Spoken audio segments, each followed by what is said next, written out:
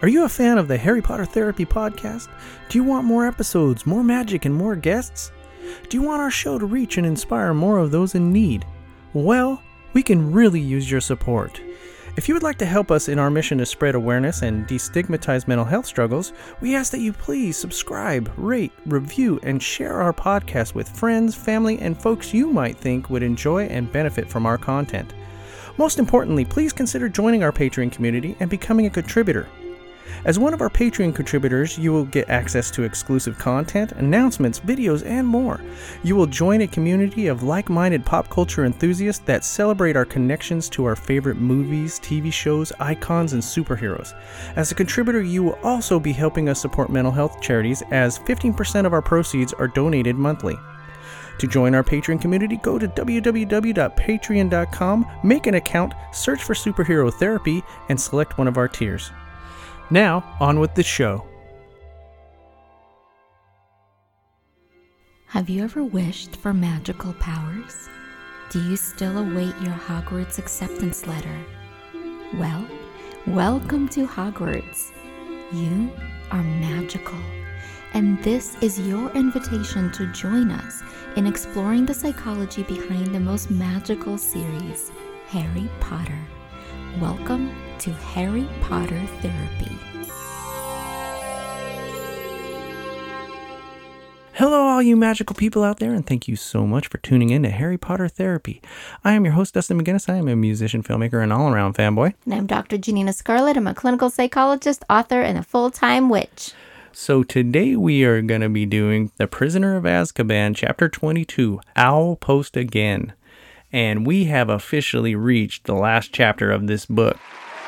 Yay! I'm kind of sad about it because it's one of my favorite books. Well, after Sirius escapes again, Harry and Hermione have 10 minutes to get back into the hospital wing without anyone seeing them. They, of course, run into Fudge, Snape, and even Peeves. But, of course, they make it just in the nick of time.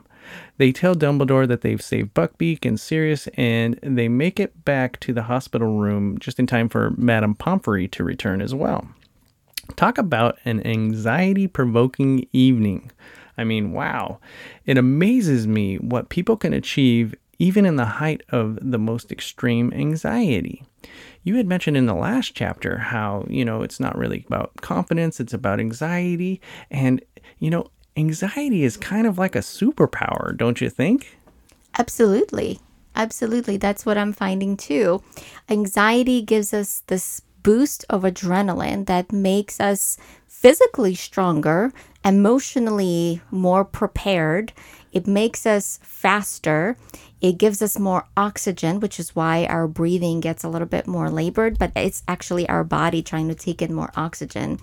It allows us to almost slow down time because our mind speeds up so much. So it allows us to process information faster so that we can respond to our environment. And so absolutely, anxiety is a superpower.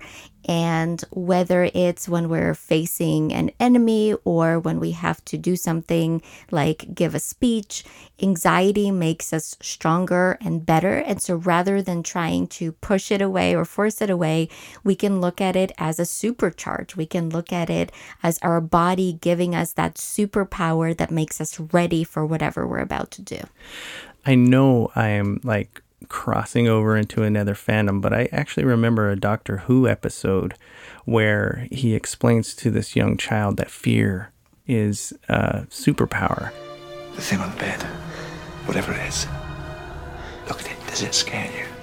Yes. Well, that's good. You want to know why that's good? Why? Let me tell you about scared. Your heart is beating so hard. I can feel it through your hands.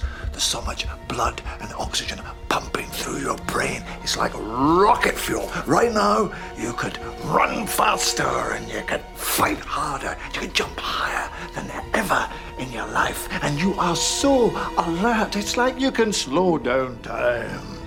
What's wrong with scared?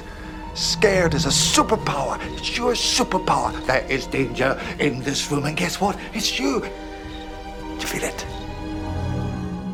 In the meantime, while the kids are getting themselves situated back in the hospital wing, Snape and Fudge find out that Sirius has escaped, and they burst into the hospital wing with Dumbledore only to find Harry and Hermione in their beds. Snape is convinced Harry had something to do with Sirius's escape, but there is no proof.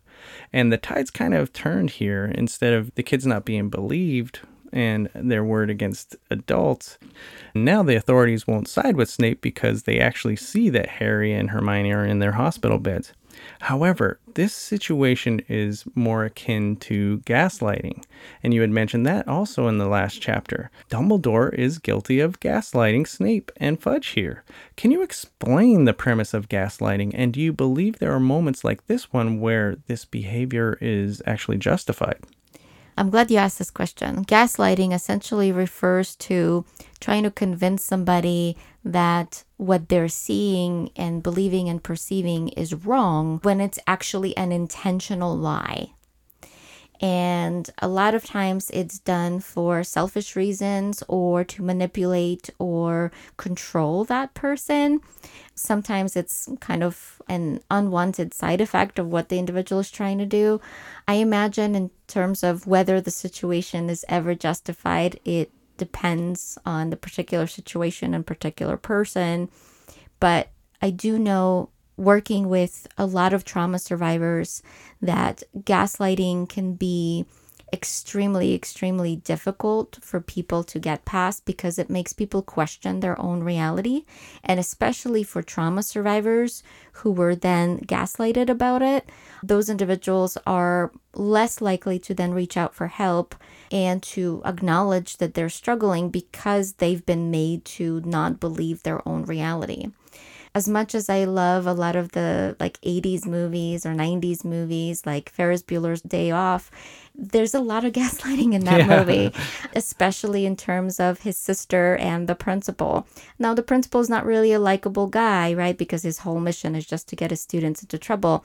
But Ferris's sister is kind of innocent in this, and her brother keeps getting away with everything. And I think in a lot of situations, we really need to think about, hey, if I'm going to lie, what kind of damage might this do? And is there another way?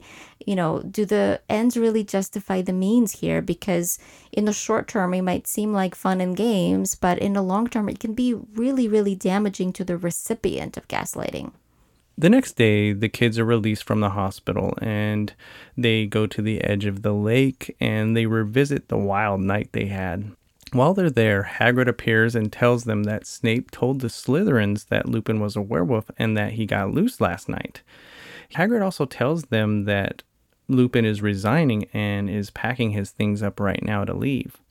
Harry desperately needs to speak with Lupin before he goes. You've been sacked. No,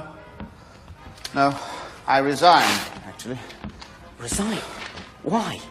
Well, it seems that somebody let slip the nature of my condition. This time tomorrow, the owls will start arriving, and parents will not want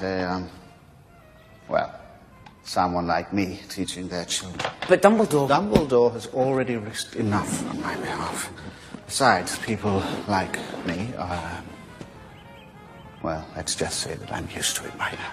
How might Lupin's situation reflect what we might see in real life? Well, I think a lot of times when individuals' reputation can bring up something about them that can cause them to lose their job, that can be really unfortunate. For example, there might be a lot of religious schools that might fire somebody for their sexual orientation or their gender identity.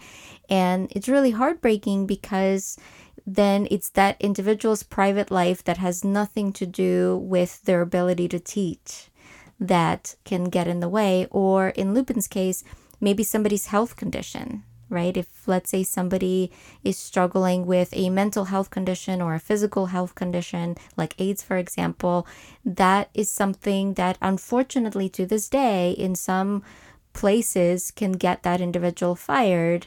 And it's really, really unfortunate because, yet again, this is somebody who's already struggling and who's perfectly capable of doing their job, getting fired for something that really doesn't have to do with their ability to teach. Mm-hmm. While Harry's there, Dumbledore enters the classroom to tell Lupin that his carriage has arrived. Lupin says goodbye and leaves, and Dumbledore and Harry discuss the previous night's events. And while they're doing that, Harry recalls Trelawney's prediction and realizes that she was actually talking about Pettigrew. He's the servant of Lord Voldemort, and he is going to help Voldemort regain his power. It's interesting that Trelawney is right again. She was only right twice. And what did you say about the fortune teller that gives like 10,000 fortunes but only has 2 that are right? Well, overall, we know Trelawney is not a reliable psychic, especially when her predictions are made on her own. But when she gets almost possessed and then gives the predictions, those are the ones that are accurate. Yeah, it just was interesting. While they're talking, Harry explains to Dumbledore that he thought he saw his dad and he felt like he was being stupid about it. But Dumbledore responds in this very compassionate way and he says, "Do you think the dead we love ever truly leave us?" What do you think about this quote? I think that those people that we love are always a part of us. They might have influenced the way that we are, the things that we do, our characteristics. And so in a lot of ways, I think they're alive forever in our hearts and our actions. Yeah, I think it's just beautiful too when he talks about how Harry conjured up the Patronus and it was the stag, and that was actually his dad's like animagus form. And his dad's Patronus too. Yeah, so he was actually kind of like a part of him that came out just naturally. Absolutely. Yeah, it's a very beautiful thought. This chapter is a lot of the end where everything's just coming together and, you know, everybody's gotten their grades back and the kids are getting ready to go on holidays and go back to the summer. And Ron invites Harry to come live with the Weasleys during the summer. And this just makes Harry so happy.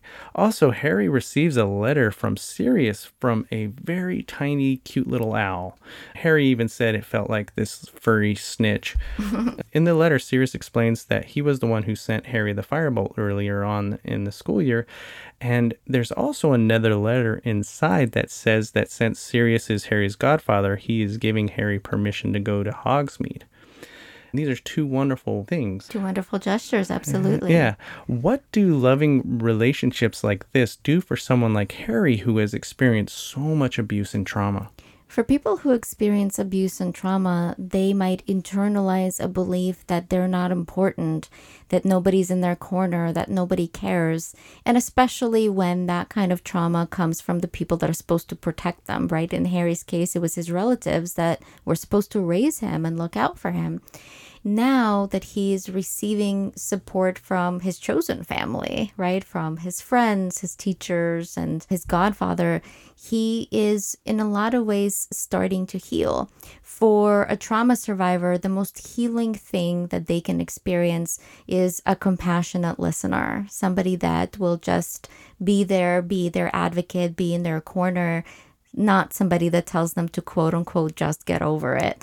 And so for Harry, having these individuals, having his chosen family be in his corner in this way, this is, I think, one of the biggest reasons that he emotionally and physically survived and endured all the kind of things that he did and will do over the series.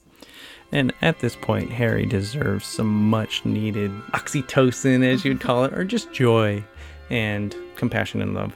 And at the end of the chapter, Harry meets up with the Dursleys at the train station, and he tells them that the escaped murderer that was all over the news is actually his godfather. And he essentially threatens them that they better treat him nicely or else, you know, they're gonna get it.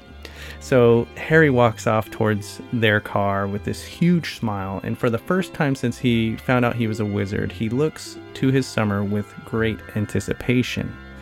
And that's the end of The Prisoner of Azkaban and the end of Season 3 of the Harry Potter Therapy Podcast. Thank you so much for joining us on this journey.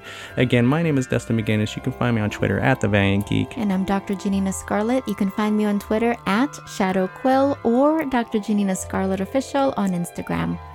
For all of our listeners out there, we are sending out free signed copies of Dr. Scarlet's book, Harry Potter Therapy, an unauthorized self-help book from the restricted section. To enter the drawing, all you have to do is tweet about this podcast with the hashtag Harry Potter Therapy. We will choose one lucky listener every month to receive their free copy. Unfortunately, due to high postage costs, international listeners will not be eligible for this promotion. Stay safe out there, everybody. Stay kind, stay magical, and take care.